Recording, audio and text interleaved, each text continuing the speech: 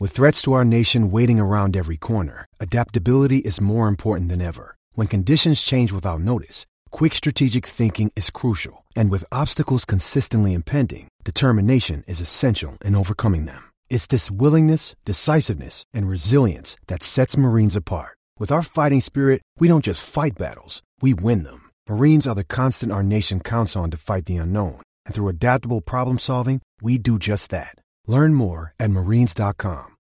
When you need mealtime inspiration, it's worth shopping Kroger, where you'll find over 30,000 mouth-watering choices that excite your inner foodie. And no matter what tasty choice you make, you'll enjoy our everyday low prices, plus extra ways to save, like digital coupons worth over $600 each week. You can also save up to $1 off per gallon at the pump with fuel points. More savings and more inspiring flavors make shopping Kroger worth it every time. Kroger, fresh for everyone. Fuel restrictions apply.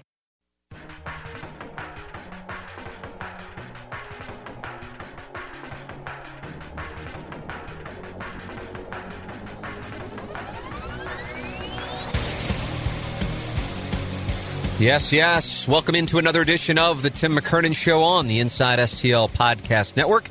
I am your host, Tim McKernan, alongside executive producer John Seymour and videographer Nick Yale. Welcome in to the HomeLoanExpert.com studios with our guest, St. Louis County Executive Candidate Mark Mantovani. So many topics with Mark covered here over the next hour plus in our conversation, and I have a feeling you're going to enjoy hearing his perspective on a wide variety of St. Louis-centric topics as he readies himself for the election in August of 2018. We were sitting down and talking it over, and it was one of those interviews that it just kept getting deeper and deeper. And the thing that I really liked about it is so often when you're talking politics, and this is one of my biggest complaints regarding talking politics, is you already know the answer before you ask the question because you know where the person you're interviewing lines up politically, and so therefore they're just going to follow the platform of whichever side, so to speak, they're on. Well, Mark Mantovani isn't afraid to stray from what would be considered the party line. And as a matter of fact, as you will hear, at one point in the interview, I actually say to him, I said, I like a lot of the things you're saying, but as somebody who's running in St. Louis County, I'm not sure that a lot of the people who would be voting in St. Louis County will like what you're saying. And Mark's response was, okay, then fine. I don't want to win the job if I'm going to have to essentially not be who I am and not share what I really think is important to get St. Louis and the region back on track. And I found that answer to be enlightening into where he's coming from and why somebody who hasn't been in politics throughout their lifetime, and he's in his 60s, has decided now. But you will hear why, and you will hear the background of his life and also his perspective on the issues that so many people in St. Louis want to hear. And you'll hear them in the unedited format that is our podcast. And as Mark said, this is the kind of thing he likes to do because you're not editing out sound bites and clips, which he feels like has happened here in his first political campaign. So that's what we have for you here. Really enjoyed this interview and looking forward to bringing it to you here on the Tim McKernan Show. As always, I like your feedback. I just do. I enjoy interacting with the audience. Do it on Facebook on the TMA fan page. And also do it over email, tmckkernan@InsideSTL.com. If you haven't listened to the podcast up until now, please subscribe. And so many of our interviews, I think we're like approaching 80 episodes at this point, starting back in October of 2017, are evergreen. In other words, you can listen to them, and it's not like they're dated. And there's so many great ones. And that's a credit to our producer, John Seymour, for getting the caliber of guests we have gotten. And you can pick through which ones you want, and there are hour to hour and a half conversations with people telling stories that many times I hadn't even heard. And that's why I just sit here like a fanboy oftentimes and just listening and asking random questions. And like I said, it plays like a conversation more so than an actual interview. It is from the HomeLoanExpert.com studios. Our sponsors make it possible. It's that simple. If the sponsors were to go away, the show would go away. It's business, and that's why we're so grateful to the sponsors who make it possible. And Ryan Kelly and the HomeLoanExpert.com team have been on board from the beginning. They are the sponsors of our studios, and they are who I am talking to right now, as a matter of fact, about doing business with them. You go online at thehomeloanexpert.com, and whether you want to purchase a home or whether you want to refinance, it's that simple. There are 2 tabs. Click on them, and then you can enter in your information, and you can find out the numbers to get an idea of how much your payment would be on a new home or how much you would save if you were to refinance. 5 minutes can save you $500. Why not go to thehomeloanexpert.com, support the sponsors, but save yourself some money. Ryan Kelly and his incredible staff at thehomeloanexpert.com. They are the studio sponsors on the Tim McKernan Show. So Mark Mantovani will be running against Steve Stenger in August. How did he get into politics? Well, you got to go back into his business career, but then you can go back into his legal career and why he decided to make a switch and how he got to this point. The story's fascinating. The reasons for running, intriguing, and then his politics, I think you're going to find it to be incredibly fascinating to hear. Wow, so he's here on this topic, but he's there on this topic. And personally, that's why I really enjoyed the interview, because I would ask a question, and unlike with many politicians where you can watch them wherever you may watch them or read them wherever you may read them, you already feel like you know the answer before the question is completed. That was not the case with Mark Mantovani, our guest this week on the Tim McKernan Show from the HomeLoanExpert.com studios. I'm honored to have you in here because as I was researching for the interview, I'm like, I feel like we have a lot of thought processes in common. So that's going to be dangerous because I'm already on board with where you're coming from. Beware, I'm on board with you. And that might not be good for you because I don't know what credibility I bring to the table. Oh, well, with me, you have credibility. Well, thank you. I appreciate that so much. So what's the story? Because you have so many different elements to your life that are, from my standpoint, fascinating because they're like different chapters of your life from the youth standpoint to, of course, high school and college, to where you started in your career, to where you switched, and then now to the decision to run for St. Louis County Executive. So let's start at the beginning, if I may. Growing up, where were you growing up? Well, first of all, I think that's right. I think my life has had different chapters, and I have enjoyed the process of learning new things and kind of redefining my objectives as I've gotten older. But to go back to your question, so I was born on the Hill. My family lived actually just off the hill on Arsenal in Epiphany Parish. Oh, and nice. we lived Bowling alley. Yeah, exactly. We've had a family reunion or two there, actually. Is that right? And we lived there till I was 5 or 6, and then like a lot of families back in the early 60s, we got out of the city. My parents moved to Afton, so I was really raised in Afton, went to parochial schools there at Seven Holy Founders, and then St. Louis Shoe High. God bless you. And so my grandfather was an immigrant. My father had gone to St. Louis Shoe High. Because he was a great baseball player. Back in the day when recruiting had a different kind of context to it, my father was a good athlete and a Jesuit back when the Jesuits wore robes. And there was one left when I got there. Yeah, Father Bondahar. I remember. Oh yeah, geometry teacher. Yes, yeah, right. Hardcore right. too. Yes, he could draw a circle without a compass, just on the flip it up on the board. It was, remember that? Yeah, it was very intimidating. Crazy, along with the long thing. Yeah. So at any rate, some Jesuit saw my father pitching when he was 7th or 8th grader and said, "Hey, why don't you come to our Catholic school?" My grandfather, being an immigrant, they didn't have a lot of dough, and so my dad went to St. Louis Shoe High, and I think in many respects that was a real transformational door that my family went through at that point in time. My dad ended up graduating from SLU in 1936. They had a legendary baseball team in 1936. Bob Hyland and my dad became good friends. Really? They were like co-captains, I think, of this baseball team that won the championship of the region, which effectively they called the state. There's a big trophy in the SLU trophy cabinet. They call it the Frankie Frisch Trophy, and it has all these guys. Joe Schultz, before your time perhaps, who was a coach on the Cardinals when they won the '64 World Series. He was maybe a third base coach, first base coach, something like that, was also on that team. And so that was a sea change, I think, for my family. I have an older brother who also went to St. Louis U High. And from a academic orientation, I think it really changed our lives. Yeah, to be able to go there and be second generation at that point for Dad, that had to be huge. You go to St. Louis U High, and then where does that take you? So I went to Quincy College.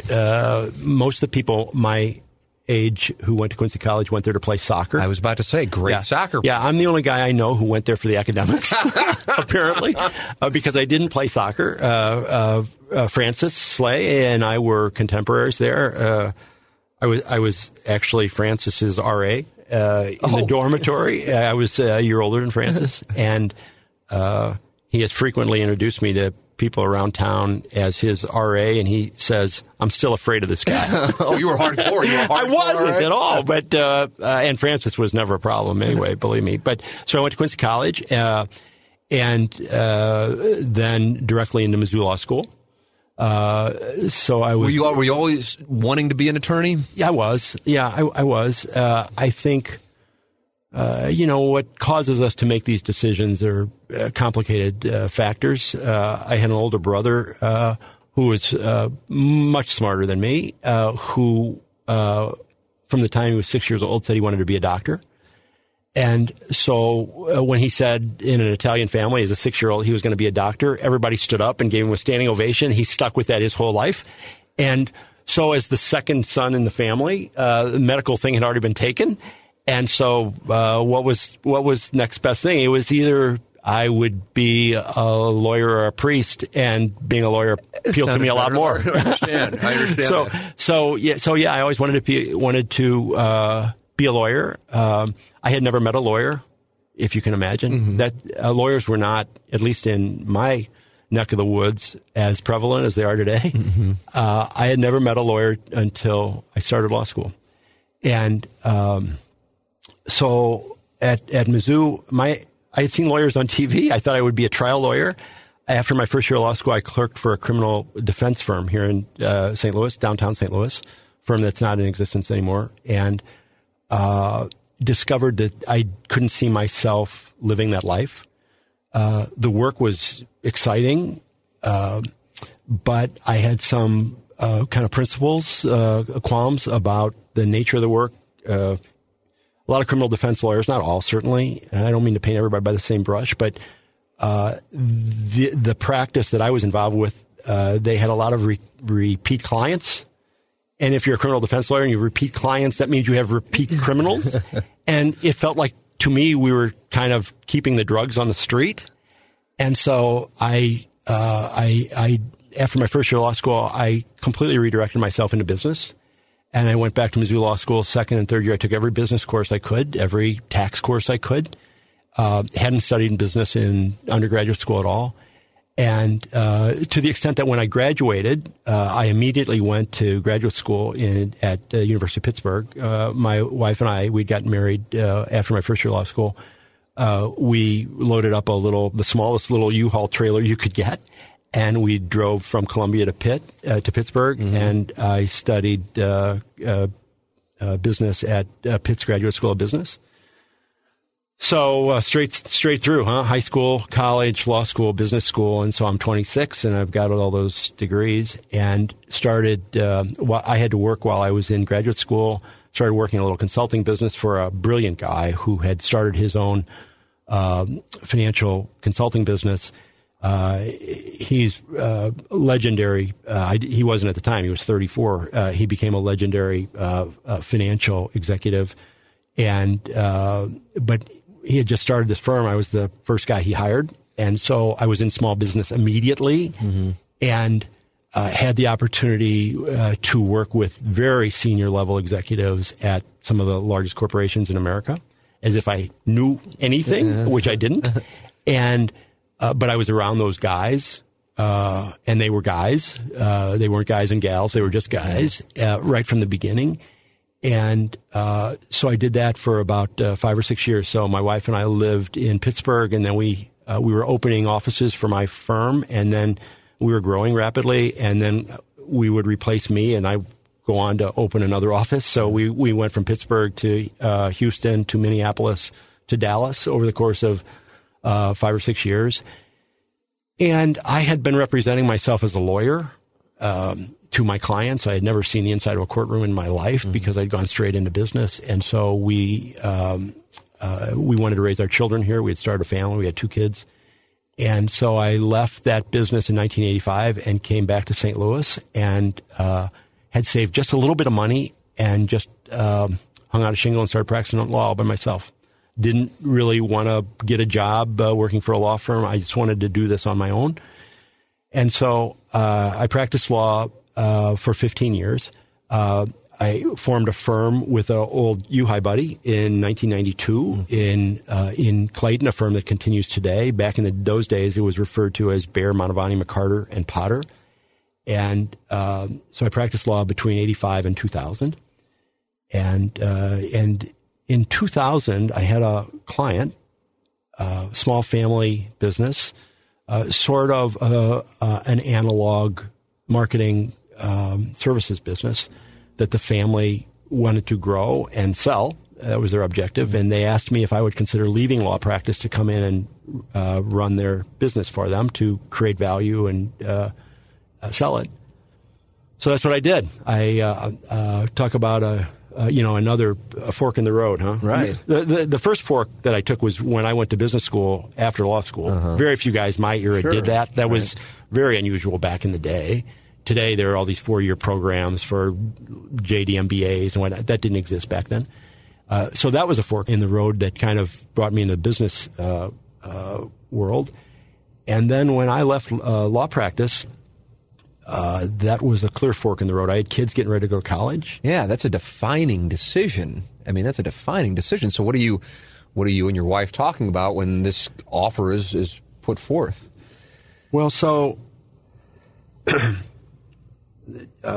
again, many factors go into making that decision. One of them was that I had been doing legal work for a lot of family-owned businesses, and I had been helping them sell their businesses. I had sold a lot of small family-owned businesses. And we would go to those closings after lengthy negotiations, and my clients would walk away having created a lot of wealth, and I would walk away from those closings with one less law client. And it occurred to me that I could have a wonderful life practicing law. We were paying the bills. Things were fine. But I wasn't going to create any kind of personal wealth. And when this family approached me, of course, we made an arrangement that I would be part of the equity, part of the structure of any deal. And so that was really attractive to me. I thought it would be just a few years, and I'd go back to practicing law. I'd help them grow the business. We'd sell it. I'd make a little bit of dough, and I'd go back to practicing law. And so that pretty much transpired, except I never got back to law practice. Yeah. So the family exited that business in 2005. When you took it over in 2000? 2000. Okay. It was about a $5 million revenue stream when I started there, and about 50 employees. And I don't remember exactly what the numbers were, but by I've read 120. 2005. Well, that's when I left. Really, when I left in 2016, it was more like $120 million and 750, 800 employees. Okay, but when the family exited in 2005, it was more probably like a $20 million revenue stream at that point in time. 400%. Yeah. So things went really well. And I was clearly not a marketing guy, by the way. This was a marketing services business. I always tell people that, in fact, even when I was in business school, I cut all the marketing classes I could because I thought it was a bunch of baloney, to tell you the truth. And here I'm running a marketing business. But for once in my life, I listened to people because I knew I wasn't an expert. Yeah.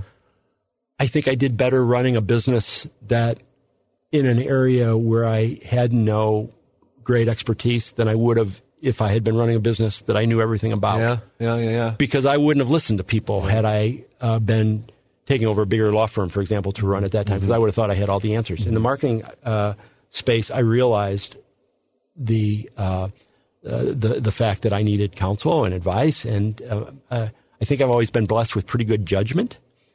But from a substantive standpoint, I was no expert at all, and so I listened to people. It went well. The business prospered. We diversified the business a whole lot. We ended up when I began at that business, it was essentially a clipping bureau. You know what a clipping bureau back in the day before the internet existed was an organization that collected newspaper ads from around the country.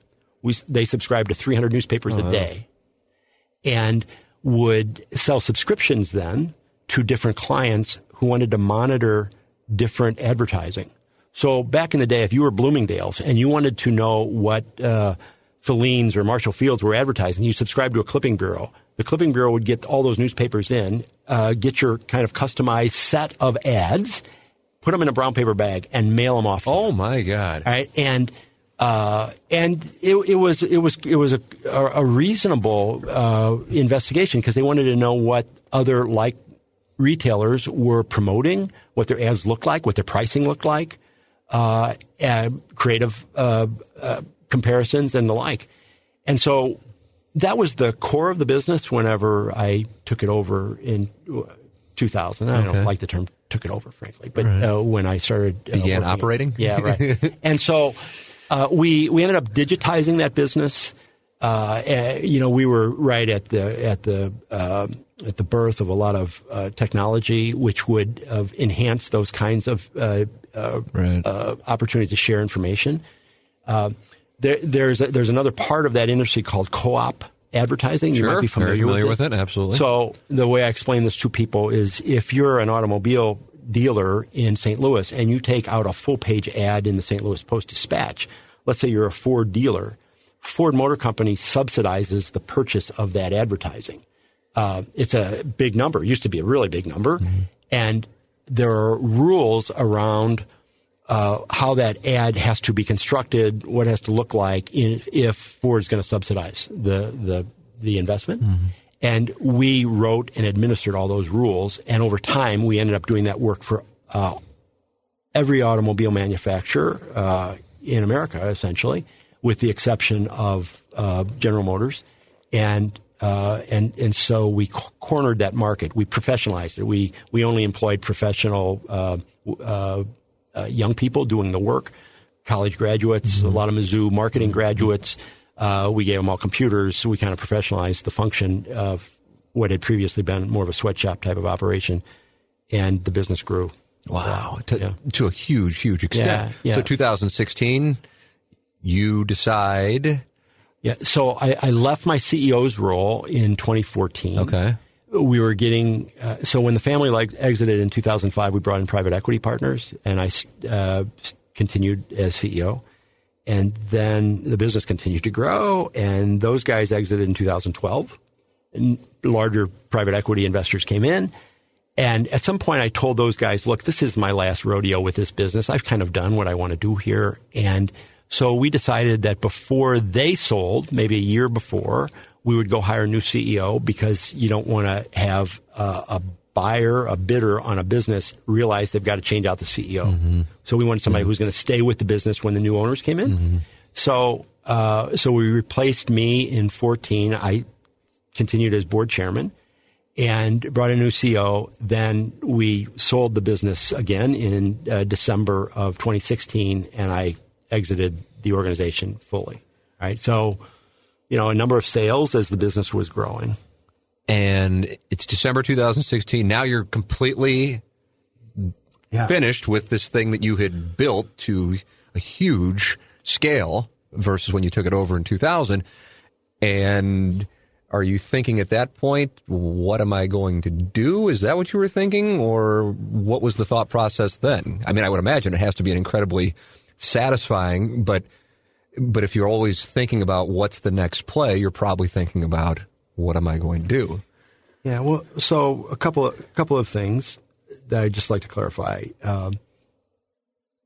I never like to refer to the fact that I really did this because there were a lot smarter people involved in this process than me, and I get a lot of the credit and notoriety because I was the CEO. But practically speaking, there are people a lot smarter than me who were doing the work every day, and I was helping orchestrate that. But this was a real collective achievement, certainly not just my own. In 2005, the company had been growing a lot, and so we relocated the business. This is, I think, kind of an interesting story. I don't know if you've ever thought about how it looks for a business that's adding employees rapidly, but we were just tenants of office space, and we were looking to find more space, and everybody wanted us to sign a lease for 5 years or 3 years even, or 10 years. Well, we didn't know how big we were going to be. And so it was very difficult to make a commitment as to how much space we needed. So the family that had owned the business, this is the McKeag family, and I decided that we would buy a building that would accommodate whatever growth we were able to achieve. So in 2005, we bought a mostly dilapidated old warehouse in the city at 2300 Locust. It was just a block east of Jefferson on Locust. Sure. 6-story old brick building, 175,000 square feet.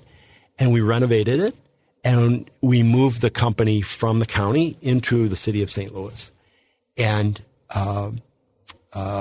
turned that building, and I think around, obviously, and influenced the trajectory of that neighborhood as well. I'm really proud of that. And by virtue of doing that, at that time, we probably had 150 employees in St. Louis, something like that, maybe a little more. And we took those jobs into the city of St. Louis. Well, I was real popular with the mayor and others for bringing jobs into the city of St. Louis at a time when others are leaving. And so they started asking me to serve on different boards and commissions, as you would expect. And I ended up getting mostly involved with the downtown partnership at the time. And I ended up then being board chairman of the downtown partnership for a number of terms because I was committed to the renewal of the downtown. And we did some really good work. If you look at what was going on. Well, I lived down there. I loved it. I loved it. 2009 through 2012, we lived down there. Washington Avenue and then Park Pacific. Yeah. It was great. I mean, it was the best. We were very optimistic. We were making real progress, and eventually I ended up rolling off that board and kind of losing some connection with the organization, unfortunately. And I think we've lost some of the momentum in downtown St. Louis. But that was really my introduction into real civic kind of orientation. Did you find yourself enjoying it? Loved it. Yeah, I loved it. But just as I was in my business career, I saw so many things that I wanted to tackle, I remember I gave a little speech. We would have an annual meeting at Downtown Partnership, 400 or 500 people. And I gave a little speech about the objectives that we had for the organization, I had for the organization. And, a downtown has many of the core issues that urban areas have as whole cities. I mean, we had transportation issues, we had homeless issues, we had education issues. Guys were wanting to start charter schools. We had economic development issues. The full range of issues can be kind of brought to bear in a downtown area.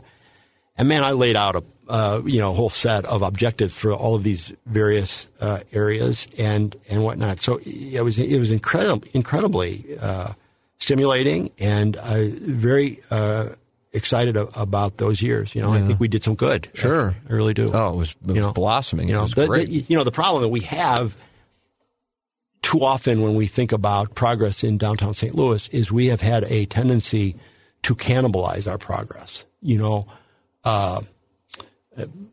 or 4 years ago when Ballpark Village came online, everybody got excited about Ballpark Village, which is fine. It's great. But to my way of thinking, it kind of cannibalized Washington Avenue, right? And Washington Avenue, if we're honest about it, had kind of cannibalized the Police Landing. Yeah. And we have a tendency in this community sometimes to pat ourselves on the back for just trading as opposed to creating real growth. And that's because the region doesn't grow. So long as the region stays the same size in economic output and population, even when we have an apparent win, I think it's arguable as to whether it's really a net benefit for the community. And that's because the size of the pie doesn't grow. You know, if the pie stays the same size and you do something good, it's probably just going to deplete some other part of the community. Right. That's been the history of St. Louis. You know, our population as a community, as a region, hasn't changed much for 50 years. It's just relocated. It's moved from the city to the county, increasingly to St. Charles. And what we have to come to grips with is the fact that we've got to create broader platform of growth in the region in order to create real winners as opposed to just winners and losers, which is what we've done for most of my lifetime. Your answer right there essentially answers the question of how did you go and why did you go from running a business and, of course, also being an attorney to deciding I'd like to be the St. Louis County executive. And I didn't even ask you why you want to be the St. Louis County executive, but it sounds like what you said right there is essentially, you know, the platform. Well, I'm a lot older, right, than probably a lot of people listening to this program. When I grew up in St. Louis, it was a very different place. And I've been distressed over my professional career with the trajectory of the region. Now, I haven't been always directly involved in civic matters. I was trying to build a business and raise a family and build a life preoccupied with my own interests, I guess. But I've always had this frustration, as I sense you have from having listened to you, around the trajectory of this community. When I was a kid growing up in Afton in the 60s, the city was the 10th largest city in America. Think about that. Yeah. Today it's 61-ish or something like that, right? Think how differently that might feel. As late as 1970, I'm a sophomore, junior in high school. The region is the 10th largest metropolitan area in the country. In the 60s, when I'm a kid, the football Cardinals came to St. Louis. Came to St. Louis. Yeah. The Blues came to St. Louis. Now, we lost the Hawks, right? But we had been, for a number of years, a four-sports team community, right? And even beyond those kinds of things, there was a lot of stuff happening, man. The Arch was coming out of the ground. Busch Stadium 2 was getting built. There was this whole kind of urban renewal in downtown St. Louis. My friends and classmates' parents were working in the space program, McDonnell Douglas, and when the Gemini spacecraft is like in orbit, I'm sitting next to my, 8-year-old friend whose dad works for McDonnell Douglas, who's worried that the thing's going to go well, right? I mean, we're in the middle of international stuff. The Cardinals and Jack Buck and Harry Carey and Bob Hyland, were like the radio communication center of the country. Jack Kennedy read 4 newspapers every day, and one of them was the Post-Dispatch. So this is the community that I grew up in and that I still feel a part of. And yet I look around now and we're being challenged and passed, unfortunately, in many cases, by communities that I have thought of as minor league cities. You know, the Nashvilles and the Louisvilles and these were places that in my youth weren't even in the same game with St. Louis. I mean, I was thinking about Chicago, right? When I went to Quincy College, maybe a third of the students were from St. Louis, 2/3 were from Chicago, and we had a real kind of competitive thing going all the time, St. Louis and Chicago. Now, I so regret the fact that I don't think we're competitive with cities of that substance. And I feel a sense of responsibility about this. This has happened on my generation's watch. It predated my generation, in fairness. It started in the 40s, right? But it certainly hasn't gotten better. And I think I've had a different set of life experiences than a lot of people who've been in political life in St. Louis. And I want to help. And so all I'm doing is I'm just raising my hand and I'm saying, if I can help, I'm in. All right. I'm all in. I'm not trying to start a big fancy political career. I'm not interested in any other office.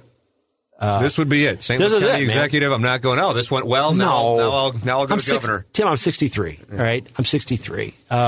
There's no job I'd rather have, frankly. I would never want to be a legislator, right? To, go to some legislative body and have a bunch of guys tell me how I got to vote. Everything, that'd drive me nuts, right? But to be in a position to enhance the growth and the way we think about challenges that the community has, and to kind of restart this engine is incredibly attractive to me. And so that's what this is all about. So I have two questions from your answer there, and they both start with how. How did it happen that it went from what it was, that glorious time in St. Louis's past that unfortunately is 40, 50 years removed? And then the second one, which is probably more important, but I want you to, of course, give a great answer to both, is how can we change it? Okay. So first of all, I want to, before I answer the two questions, I want to make one clarification. I don't think it was working well for everybody back when I was a kid either. What I described was the way it felt to a kid growing up in Afton. All right. Mm-hmm. I remember driving to Old Busch Stadium 1, Sportsman's Park.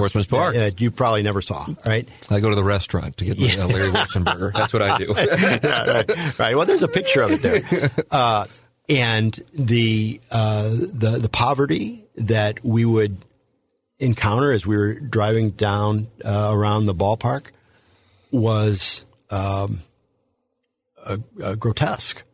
So I just want to clarify that, because what I'm describing about this period of glory in St. Louis's past was not that way for everybody, right? I mean, we have been as segregated and had as much poverty as any city in America for my whole life, right?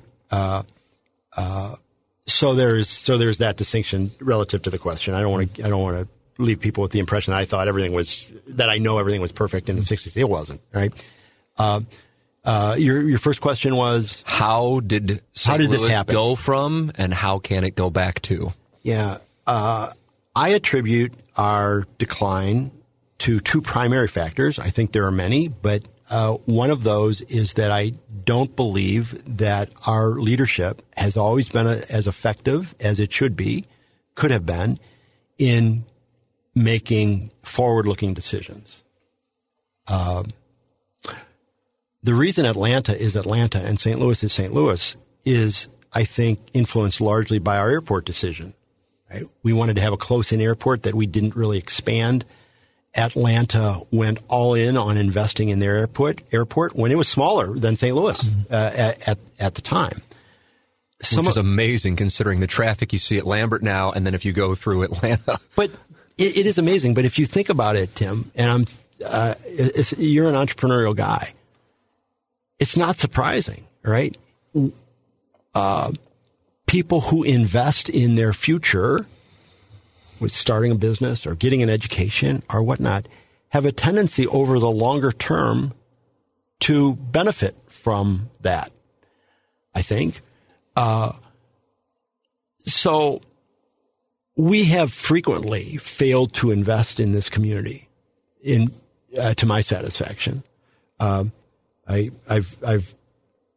described this as we've never missed an opportunity to miss an opportunity.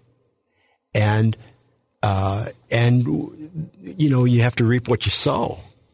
This is our biggest challenge today, is that we're not effective at making this place someplace people want to invest in. Have you ever read the stories about when Stuart Symington was a senator? They were looking at putting this maybe is in the 40s, putting the United States Air Force Academy where they're going to build the Air Force Academy. And a site on the east side was one of the 3 finalists, right? Have you ever heard the stories about when Disney was thinking about building Disney World in downtown, and we got into a struggle around whether they could serve beer or not, okay? We have missed a lot of opportunities. Gene McNary's story on the Cardinals moving made me want to just like start pounding my... I hadn't heard that story. I knew they moved, but I was 10, so I didn't know the details. Horrendous. Yeah. And how about the... have you ever, and I can't relate the story effectively, heard the story about how we failed to get one of the 2 expansion teams in the NFL? In the 1992-93. Yeah, right. Yeah, when our business leaders were openly uncooperative with one another in front of the NFL board and whatnot. So, we've had a series of missteps relative to creating investment opportunity. And why do you? I know I hate to keep drilling down on this, but I'm fascinated by your thought process on it. Why do you think that stuff was going on? Because there is a mindset in St. Louis that personally for me drives me up the wall. And I think it's short-sighted, which is essentially what you're describing, but we're talking about some decisions made 30, 40 years ago in the case of the 1990s thing, 25, 26 years ago. And I feel like it's not necessarily looking out for the greater good, but it's looking for my own. And by my own, I'm talking about a business leader's self-interest. Like when Gene McNary was telling the story about the business leaders and the bankers in St. Louis, telling him to Mayor Shamel, your career's over if you support McNary's plan. And that's why the Cardinals moved. I'm going, oh my God, don't you realize what you just did? But I feel like there's a number of stories like that. And I don't feel like a lot of other cities have these horror stories that St. Louis does. I'm sure they have some, but these are some monsters. Yeah, I don't know that I can explain those things particularly well, and I don't know. It certainly doesn't do anybody any good to assess blame to those people who I guess thought they were doing the right thing at the time. I think we've had a dearth of creative leadership. I think since Bob Hyland, since Gussie Busch, since Civic Progress was what it used to be, there has been not even a concentration of leadership. Right now, there's a vacuum. Right? Yeah. There used to be leadership. They didn't always get it right. So my dad says, Timmy, there used to be all these big hitters, and they get on the phone with the guys in New York and say, hey, this is the way it's going to be, and they would work something out. Who's doing that now? I'm told that Bob Hyland used to go before Civic Progress and say, this is what we're doing. Not saying, will you, but this is what we're doing. Yeah. Okay? It takes that sometimes, I think. Mm-hmm. And we've had a lot of well-intentioned business leaders and political leaders, governmental leaders, and the like. But I'm not certain that anybody's had both the entrepreneurial orientation and the commitment to create change, right? The other thought that occurred to me is, for a lot of us, quality of life in St. Louis has been pretty good. Not everybody, but for a lot of us, the quality of life has been pretty good. And where things are pretty good, it takes more to take a risk. Right, because there's complacency. Exactly, right. Chicago wouldn't be Chicago if it hadn't been for the Chicago fire, right? And San Francisco had the earthquake, right? Pittsburgh is doing much better today because their economy tanked when the steel industry tanked, and it happened quickly. And so sometimes it takes hitting the bottom before you bounce. And St. Louis has never really hit the bottom in that same way. I thought Ferguson was going to be our Chicago fire moment, to tell you the truth. I thought that the community would say, enough. We have got to redefine ourselves. And it seems to me that but for those activists who are still engaged, a lot of folks in St. Louis are tired of hearing about it and just want to put it behind them instead of saying, what does this tell us about how we move forward, right? I think it's a horrible reference, but it's a missed opportunity in terms of creating growth in terms of how we define ourselves. I thought that combined with the Rams, combined with the soccer vote, all happening in a matter of 4 years, Right. Brought an awakening, at the very least, from the 20 and 30 and 40-somethings who are loyal listeners of our radio show and now of the podcast, to talking about something that really hadn't been discussed all that much, which is the merger of St. Louis City and St. Louis County. Now I feel like I don't go a week without hearing it, and oftentimes anytime I have anybody with political either aspirations or have been in office, where it talks about it, and whether it be Republican or Democrat. Yeah. Jack Danforth spoke about it when I interviewed him a few months ago, and he said, I'd love to see it happen. I don't know if it will happen. Gene McNary talked about his plan with the boroughs. Where do you see that going? So first of all, I think you're right. I think that we are reaching a tipping point. I like to think we have reached a tipping point so far as creating change in the community for those reasons. Again, the Rams left, and worse almost than the Rams leaving, on their way out the door, the NFL blasts this community as being economically stagnant and backward thinking. And that almost haunts me more than the Rams just going back to L.A., to tell you that their perspective on the future of this community. We miss out on the MLS thing. We miss out on Amazon. We fall from 20th to 21st in the largest metropolitan areas in the country within 4 years, huh? I think that there is a sense today of it's not working. We've got to change. But that change is not only around government structure, it's around social issues, I think, too. Because I don't think we can achieve our potential if we don't deal with the social stuff as well. So I'm going to tell you a story here. I hope I'm not depleting. Everybody always, when we do this, they go, God, I hope I'm not going to. I go, no, you got all the time in the world. That's what we do here in the pot. It's a free for all. Okay. A lot of these things wind up going 90 minutes. Yeah. Okay, good. So just so you know, feel free. So you and I have talked. I had this opportunity to spend a year, 2016 at Harvard. I had incredible opportunity to spend a year there. I had a fellowship. I could study anything I wanted or nothing. I could just write. I could just read, or I could take any course in the whole university. Well, because I'm so frustrated about St. Louis's status, I hung out at the Kennedy School of Government almost exclusively. Took a lot of courses there on state and local governance and the like. There's a guy there who is a professor who used to be, in his younger days, a mayor of Indianapolis, a guy named Stephen Goldsmith. And after he left that job, he was deputy mayor of operations for New York City. We'll just let that sink in for a minute. Deputy mayor of operations for New York City. Can there be a worse, harder job in America? I can't even imagine. Yeah, right. I mean, he had tens of thousands of employees picking up trash and incredibly challenging job. Well, he's become the leader of a movement that has swept a lot of government institutions across the country, associated with using data and analytics and technology to enhance the delivery of government services. So St. Louis is barely scratching the surface, but a lot of communities where it's happening are very involved. Mm-hmm.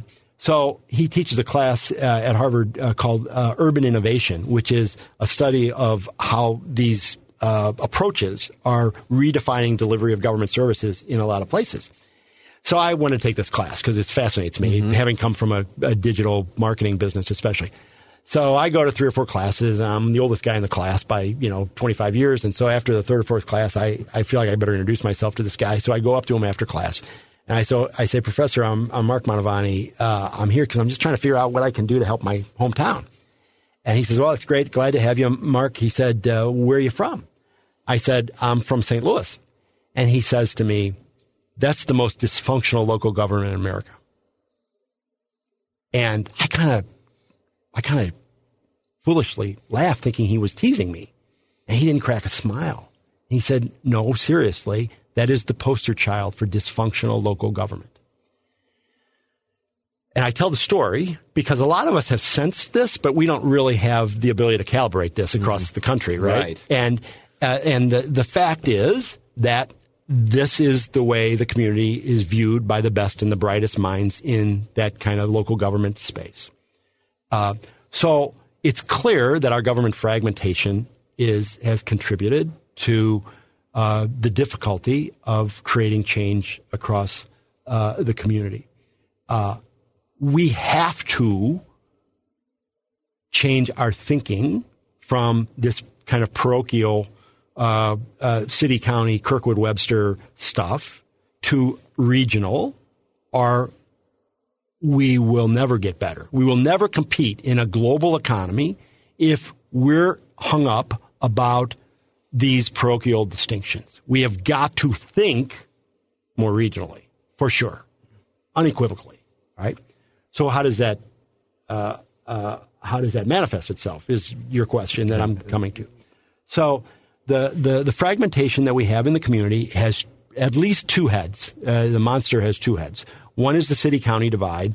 One is the multiplicity of municipalities in St. Louis County. Let's deal with them separately. With respect to the city-county divide, I get asked every day, as you alluded to, 3 times a day, where are you on city-county merger, right? Well, first of all, I don't like the term merger. If I'm asked if I'm in favor of merger, the answer is no. I'm not in favor of merger because, first of all, the term doesn't even work in this context. Merger, we're conditioned by commercial transactions to assume that Company A acquires Company B. Right. Company B goes away. Company A gets bigger, and you never hear from Company B again. That doesn't really work here, in my opinion. I hope nobody's really advocating for that. I think that's foolish, right? What I am in favor of, though, is a closer relationship between the city and the county.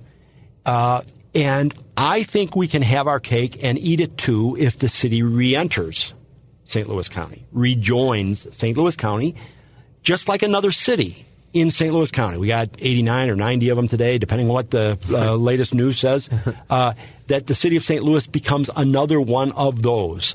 So it becomes part of St. Louis County, but it retains its independence as a city, just like Kirkwood is independent of Webster or St. Louis County. Here's what that does for us. It allows us to create the county council as a legislative forum to effectuate policy for city and county together. It's just county at that time. But we can make policy now that affects 1,300,000 people and both parts of the economic driver of the state of Missouri, city and county of St. Louis, consistently. I think that's a sea change. So right now we have 1 million people in the county. We have 300,000 round numbers in the city.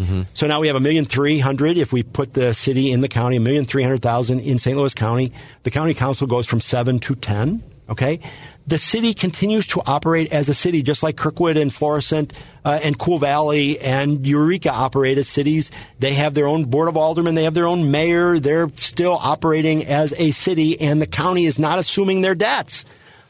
The reason many people in St. Louis County initially resist this is because they're afraid of the pension liabilities. They're afraid of the negative fiscal status of the city of St. Louis. And they say, I don't want anything to do with it. A lot of them just moved to the county, and they're like, God, I just got the hell out of there. I don't want to deal with that, right?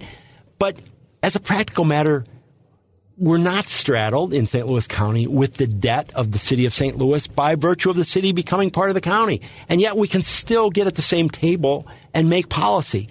I think that's a big deal. And even more importantly, attitudinally, it changes the way we think about the region. Right now, a lot of us drive around the county and we go between, Florissant and Normandy, or between Kirkwood or Webster or Glendale, and we half the time don't even know which one we're in. But when we drive into the city, people from the county are like, hey, I'm in the city now, right? And the people from the city feel the same way. If the city were part of the county, over time, that will dissipate and will come to be one county, one place. Now, all of these neighborhoods can retain their identity, their financial integrity, and yet we can. This is the way Chicago operates with Cook County. This is not. I don't think it should be revolutionary, but in St. Louis, some people view it as such. I get told every day by political consultants, Mark, shut the hell up about that, because there are people in St. Louis County who are going to vote against you because you want the city and the county to be more affiliated. And Tim, too bad. I mean, we've got to get over this. We have got to get over this. And I think, so when I say we can have our cake and eat it too, we can bring the city county together so that they can work more effectively, more closely together. We don't have to bankrupt St. Louis County. We don't have to bring the city's debts into St. Louis County, but we can create much more of a consolidated mindset, at least across the community.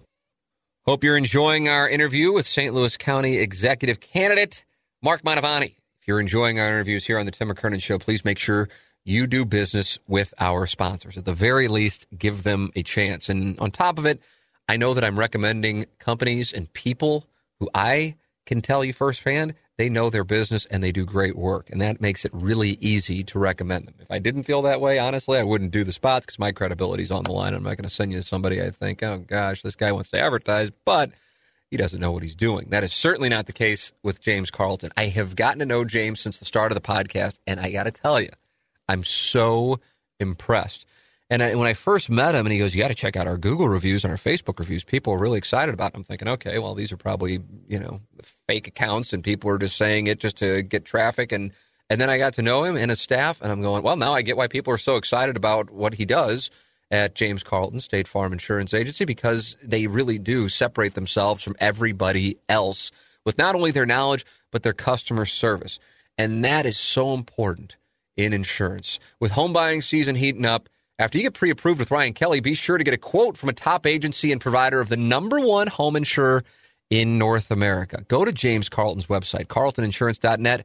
See what the good word is. The switch is easy. They do all the work for you. It just takes one phone call or applying online at carltoninsurance.net. People do business with James because they like him and they trust him. And once you talk to him, you will understand the program as well. If your insurance costs a leg and an arm, then call James Carlton, State Farm, 314-961-4800. That's 314-961-4800, or go online at carltoninsurance.net. You mentioned the city, the county element, and then also the municipality. Yeah. So then what do you do if, in fact, this can be accomplished? What do you do then with the 89, 90-ish municipalities? So I think we have to be practical about this. My sense is that merging all of the municipalities in St. Louis County is a bridge too far. The people I know, a lot of the people I know who live in Kirkwood, or frankly who live in Cool Valley, are not going to be happy about taking those communities out of existence. Or even, frankly, with all due respect to Gene McNary, becoming part of a bigger borough that somehow or other causes them to lose that identity. I don't think our regional decline is as much a function of the municipalities as it is the city-county problem. And, I don't think Amazon didn't come here, perhaps for either reason, but they certainly didn't avoid St. Louis because Maplewood and Richmond Heights were two different communities. They didn't even think about Maplewood and Richmond Heights, but I think they may have thought about, wait a minute, I got to talk to these people about the city. I got to talk to these people about the county. They don't seem to have their act together. I think it's a much bigger impediment for us in our growth. So I think that the municipality issue today isn't worth the political cost to deal with it. I think the city-county thing is.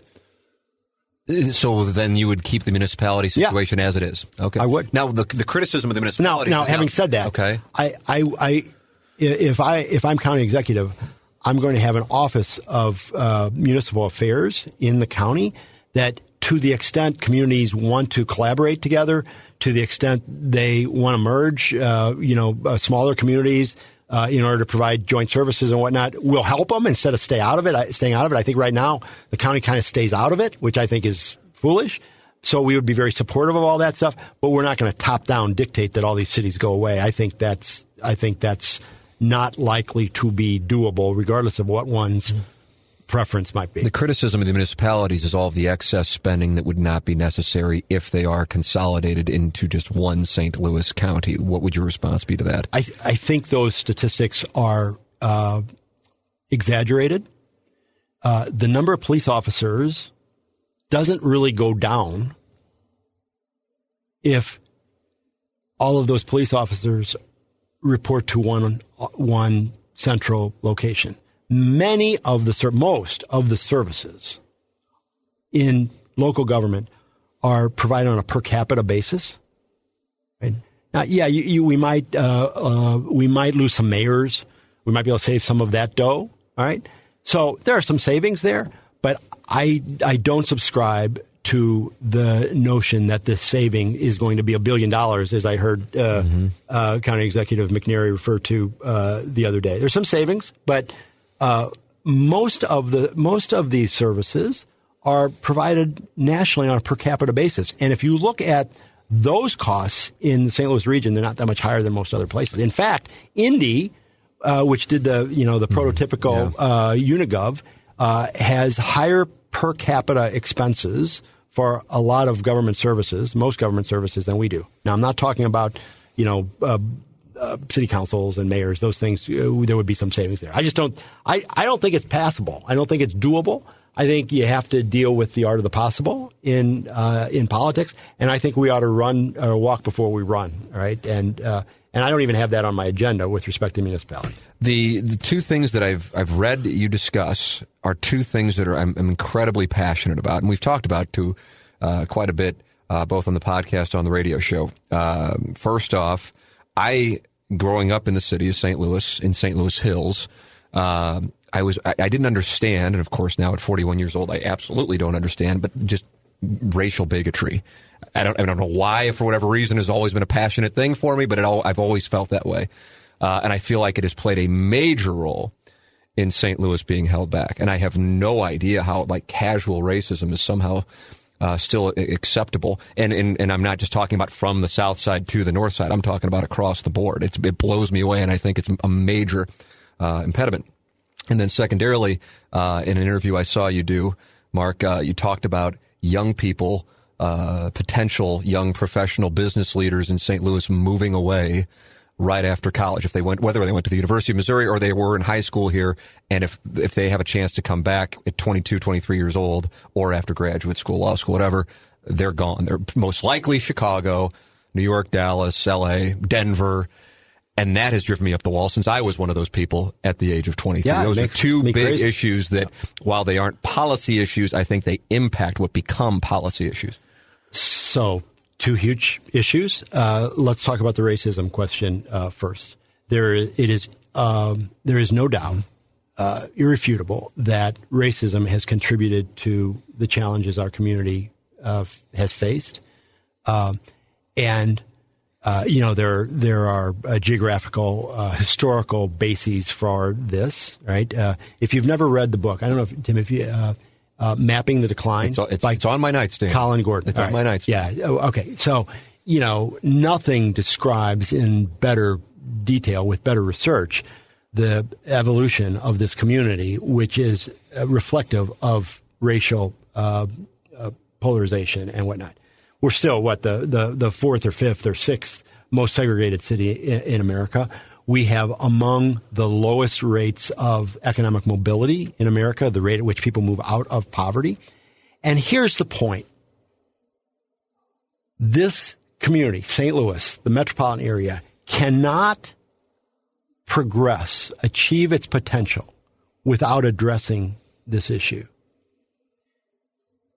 Whether you're an altruist or not, it sort of doesn't matter, because this community can't become a city of prominence in the 21st century, in America, much less the world, if it is a site and a source of racism. Look, the world has moved on.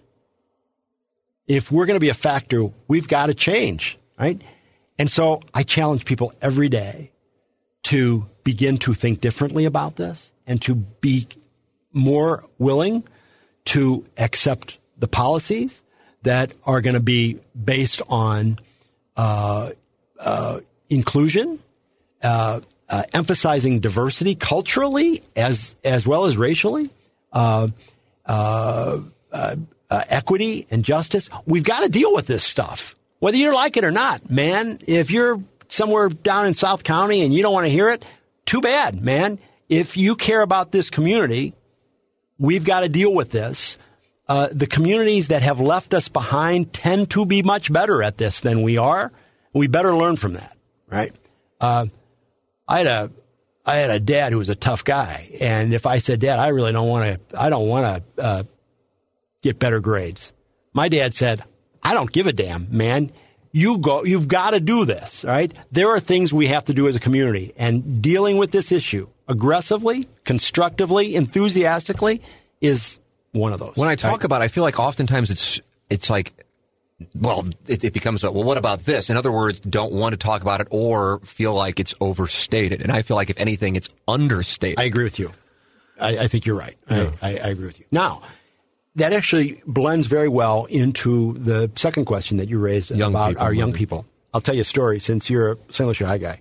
So I have a son who is 33 or 4, I should know, who graduated from SLU High in 2002. Okay. And when he was going through high school, like all of us, he had a bunch of buddies that he hung out with mostly. It was himself and 11 others. And it was 12 because my wife and I always referred to him as the posse, right? They were always just out running. Half the time we didn't know where they were, right? And the posse was just out. And so, typical St. Lucie High guys, they all go to college. They were socioeconomically diverse. They came from, they were all white kids, but they were socioeconomically diverse. One guy's dad was a cop. One guy's dad ran a big section of Anheuser-Busch. They didn't care, right? It's just who the guy was, right?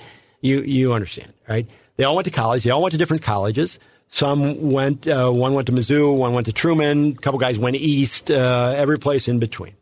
So today those guys are young professionals, and there's a couple of doctors. This is very, I hate to sound elitist, but this is very St. Lucie High, right? They're all doctors, lawyers, accountants kind of guys, a couple of not-for-profit guys. And of the 12, my son's the only one who lives in St. Louis. Wow. The others, and they don't just live in Chicago. They live in Boston. They live in D.C. They live in Austin. They live in Nashville, Atlanta, Salt Lake City, Columbus. And every one of those guys came from a St. Louis family. Their parents are all still here. They wake up in the morning and look at their smartphone to see what's going on in St. Louis. They know who you are. And they probably follow you, and which says, yeah. What does that say about that? Yeah, you're right. I buy into the posse, but maybe you shouldn't. Yeah, right. This is tragic for our community. If we can't get our young people to invest their futures here, we've got a big problem, right? I maintain that this is a symptom of the same disease that causes Amazon or the NFL to not want to invest here. People invest where they think there's a future. Yeah. That's why the thing that the NFL said when they were on their way out the door bugs me so much, because they said this place doesn't have a future, right? We have got to change that narrative. We have to demonstrate that this is a place with a strong future. So not just so we can attract those other investors, but so our kids stay here, right? We've got to grow that pie that I referred to earlier. Mm-hmm. But I think it's doable. I think this is manageable if we communicate that this place is about change. People don't expect it to be perfect. They only expect it to be making progress, and we have to be thoughtful about embracing change. One of my pet peeves was the Uber thing. And oh my God. I wasn't involved, and so I don't mean to malign anybody who was. But when a community sends out a message nationally that we're fighting Uber, you're communicating to every 30-year-old in America or younger. I this out, and now you're bringing it back. I forgot about it. It was unbelievable. I couldn't believe it. I guess I should believe it, but I couldn't believe it. Even if we were right on the issues raised, to allow that to become a national story shows total ignorance of what it takes to build a vibrant future.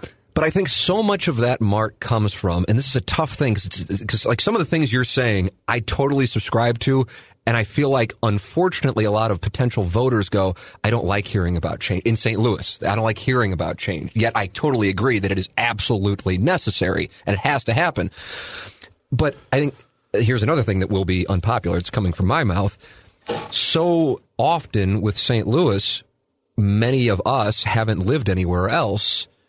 And so we're not familiar with a lot of what is going on that is lifting up other communities to see that there are some things that we can import to utilize as our own to grow. And then there's this xenophobia applied on a local level to outsiders, which nauseates me as well, the provincialism. Right. I agree. But I attribute much of our community's failure in those respects to a failure of leadership. It's a leader's responsibility to stand up and say, look what's going on in other communities, right? And to bring people along with the leader.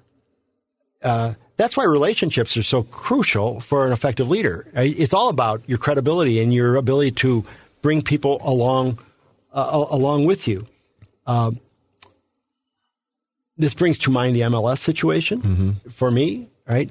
For me, the frustration with that outcome was that the county didn't get involved. I think that was the failure. It's inappropriate, in my view, for a whole region of 2.8 million people to say to 300,000 people or less, hey, this is your deal. We're out. It's your deal. Right? We're going to come to the games, man, no. If you figure this out for us. Right? And it's a failure of leadership for people who are leaders throughout the region, especially the county executive, editorial self-serving remark as it is, to not stand up and say, hey, look, we're in. Right? I'm told he would have had to have a vote. Okay, then have the damn vote. If that's what the law says, obey the law. But don't punt. Don't punt the future of the region because it's inconvenient to have a vote. Are you kidding me?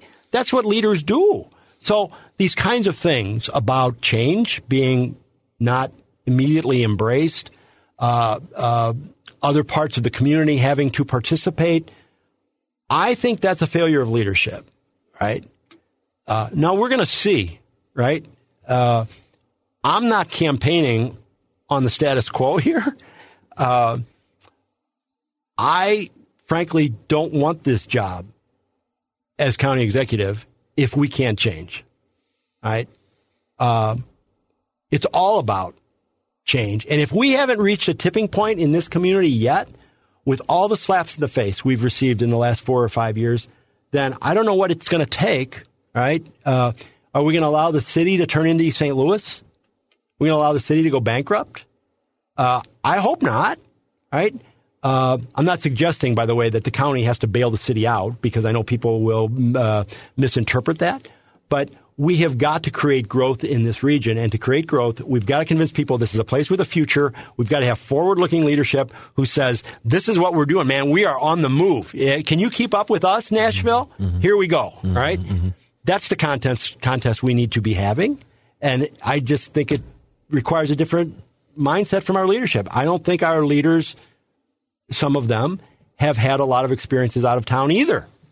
Not just the folks who live here, but I don't think our leaders have. Mm-hmm. There's so much cool stuff going on around the country. All you got to do is be able to steal ideas as a practical matter. I mean, look, I'm not the smartest guy in the world, believe me, but there's so many cool things. In Boston, if you see a pothole on the street, you take a picture of the pothole on your smartphone and you shoot it right to the streets department. They say, thank you, Mr. McKernan. Mm-hmm. All right. We'll send you a note when we're working on your pothole. When the crew goes out and fixes your pothole, they take a picture of themselves and the fixed pothole and send it back to you. They respond. Right? Simple technology. And by virtue of them ingesting that notice by GPS instead of by chronology, right? They're fixing potholes twice as fast. Because if they're 2 blocks down and they get your note, they go out and fix yours because they're right in the neighborhood, right? Right? There's 100 things going on across the country like this that we can do, that we can shake this place up and demonstrate that we're on the move. We just got to have the will. Yeah. That excites me to hear you say that. Hey, listen, if I'm going to be elected and we want the status quo, I don't want the job. I think that's refreshing. I think it's also refreshing that we've talked for, I don't even know at this point, probably about an hour, and you haven't really, with the exception right there, even talked about your opponent in the election, County Executive Steve Stenger. What would you say are the biggest differences between your vision as county executive versus what he has done as county executive? All right, let the record show that you asked this question. Of course, right? absolutely. Okay, so, first of all, when I decided to do this, to run for this office, the only calculation I had made about the incumbent was that I didn't believe he was a good leader. All of the other allegations that are made today about pay to play and all that kind of stuff weren't even part of my thinking. I saw my hometown struggling, my home region struggling, and a person in the job who I didn't think had the capacity to create change. All right. That's as far as I took it with respect to the incumbent. There is a cloud hanging over the St. Louis County government today because of these allegations about pay to play and self-interest and people donating to his campaign who are deriving preferential treatment from the county. There's, if you Google it, there are 15 stories about different incidents along those lines. I have no interest in any of that. Okay. At the risk of sounding arrogant, I kind of don't need the job. I don't need the dough. I'm only interested in what's good for the community. I have announced a whole different kind of good government orientation that I would have, but frankly, it's a lot of pretty basic commercial CEO stuff. Stuff like I wouldn't accept money ever from people doing business with my county. I would never accept a gift from somebody. A gift of any kind of substance at all from somebody doing business with my company. All right, that to change the procurement process. That's just what I think good leaders do. In fact, I've announced that if I'm elected, I'm not even going to collect money to get reelected for 3 years. Right, the incumbent, by way of comparison, took office in January 1 of 2015, and by the end of January had collected $100,000 from donors, right? I'm not even going to collect money because I don't even want there to be an appearance of any of this kind of stuff, all right? There's no place for any of that. In addition, my record would indicate that I have had good relationships with employees and with boards. I think his suggests that relationships are not his strong point. All right. His relationship with the county council is in the tank. He tried to keep them in the dark about stuff. And then when they caught up with it, they reacted. And then it turned into a very acrimonious kind of a situation. Right. He has been uncooperative with audits. This is preposterous. What type of a CEO would ever not be fully supportive of audits? I've been on a lot of corporate boards over the years. If somebody says in the corporate board meeting, hey, what's the status of the audit? Every director immediately looks at the CEO. If the CEO says, I don't think we need to do the audit, everybody says, play well. Like hell, right? On the other hand, if the CEO says, we're on it, the audit, it's a legitimate process, everybody breathes, everybody relaxes, right? Any chief executive who struggles with legitimizing audit processes, in my opinion, probably we need to be concerned about that. County employees are being poorly managed. Your first job as a CEO, and I kind of define this as a CEO set of responsibilities. It's an executive level position. County employees, I believe, have been mismanaged. There's been horrible turnover. There's been resignations galore. The boards and commissions that are supposed to be appointed by the county executive have tons of positions that have not been appointed, and many people are outside their term. Mm-hmm. You know why that happens? So let's say you've got a commission or a board or housing or something like that, and there are 5 members, and their terms expired. You don't appoint a new guy. So you know why a manipulative guy would do that? Because if there's something that comes before that board that they don't do what he wants, he can hold it over their heads. He can fire them. Yeah. Okay? That's crap, in my opinion. Yeah. All right? I mean, these processes exist, these checks and balances, for legitimate reason. You embrace that. Yeah. My best business work that I ever did was with boards of directors who challenged me, who gave me more discipline, who held me accountable. I love that. It made me a much better CEO, believe me, right? So I don't think there's much that is similar. I like people. I like being with people. I think in local leadership, that's important.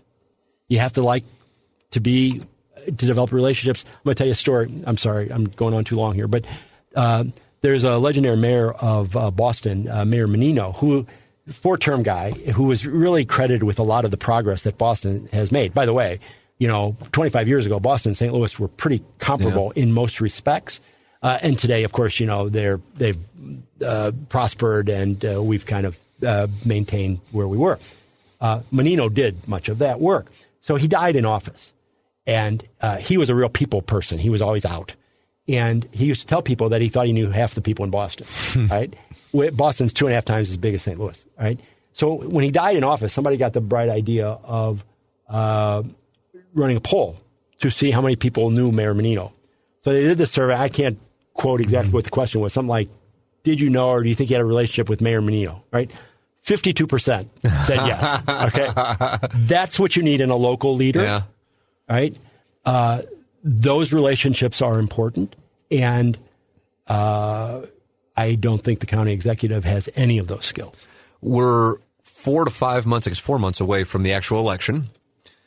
And now maybe I was just missing this when it was going on perhaps beforehand, but I already saw an advertisement attacking you, which strikes me as not commonplace for this particular position and not commonplace this far out. I mean, if it's going on in April as we're sitting here talking, what's it going to be like in July and then leading into the election in August?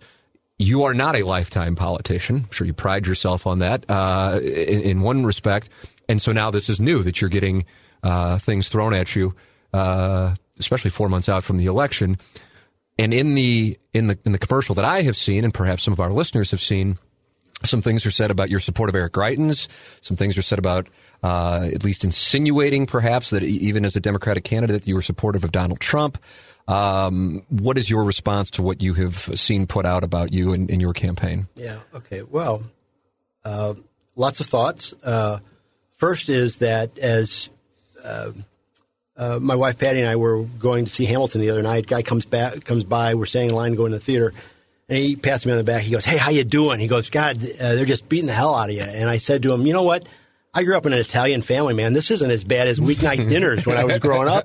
I mean, my dad was much tougher about this stuff. So, look, I signed up for this, right? So, I expected it. You did expect it. You expected it to be this intense out of the gate. Not this early. Yeah, this early. I think there's like if it's like this now. What's it going to be like in July? Well, I think there's a message there about the concern that the opponent has about being vulnerable, that they would begin this stuff so early. But they have a lot of dough. They were collecting money for 3.5 years, right? So they have a lot of dough to dump a lot of buckets of you know what on my head, and it's okay. It's not going to give me any significant pause. I'm a big What about boy, the things that they're saying? Yeah. Okay. So with respect to Eric Greitens, in some respects, it's a fair criticism. I supported Eric Greitens.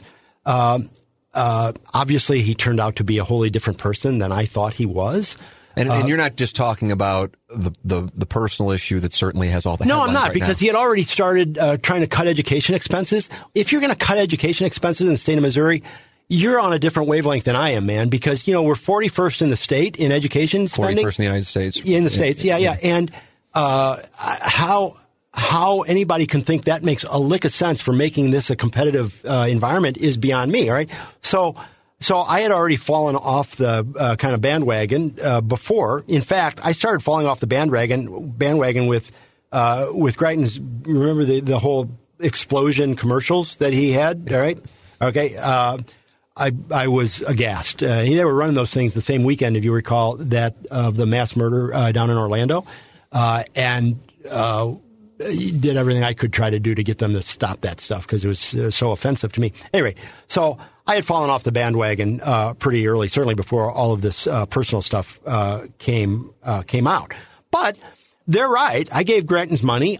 I don't want to get into a big discussion of Greitens, but as a practical matter, I thought Greitens had the potential to be a transformative guy. His resume was the best I'd ever seen for a state politician. He had done a lot of stuff that I thought I admired. I mean, he had been with Mother Teresa, for crying out loud. He had built a social entrepreneurship kind of organization. The Mission Continues. He was a Rhodes Scholar, which I admire the heck out of. Served his country. I thought the resume suggested this guy had the potential to be special. And well, I was right, just not kind of the special that I was expecting. Okay. So, a lot of Democrats supported Greitens in the early days, especially. He was recruited to run as a Democrat. He was running against a guy who used to be a Republican. Chris Cox. I always think it's funny that the people who are criticizing me, saying that I used to be a Republican, are pointing to an election where they voted for a guy who used to be a Republican. But it's neither here nor there. That's a good observation. I own that, yeah. Right? I regret it. Clear mistake. And hopefully he'll get out of the way so that somebody else can step into the governor's mansion. We can get some work done positively for our state, because God knows we need it. With respect to the Trump thing, well, that is just a gross misrepresentation. There's no explanation for that at all. I supported Hillary Clinton. My wife and I both maxed out on our contributions to Hillary Clinton. We voted for Hillary Clinton. That's just a politician who doesn't want to talk about his own record, trying to point the finger at somebody else for something else that's totally inane. Yeah. And a lot of people see those and they believe them, though. And that's the thing that's got to be, especially when you're not accustomed to it. I know you said, I grew up in an Italian family. We dealt with this stuff, but you're in business, super successful. Now you're throwing your hat into the ring for one job, not interested in going, okay, well, if this works out, then we'll do this. And now 4 months before the election, you got people. It's one thing to be critical. Like you said, the Greitens thing, you'll own it. You own it. But if somebody's just making something up, that's the stuff where I get driven up the wall. In my little world, I'm not running for anything. The political process is so ugly today, right? We all know that. I knew it.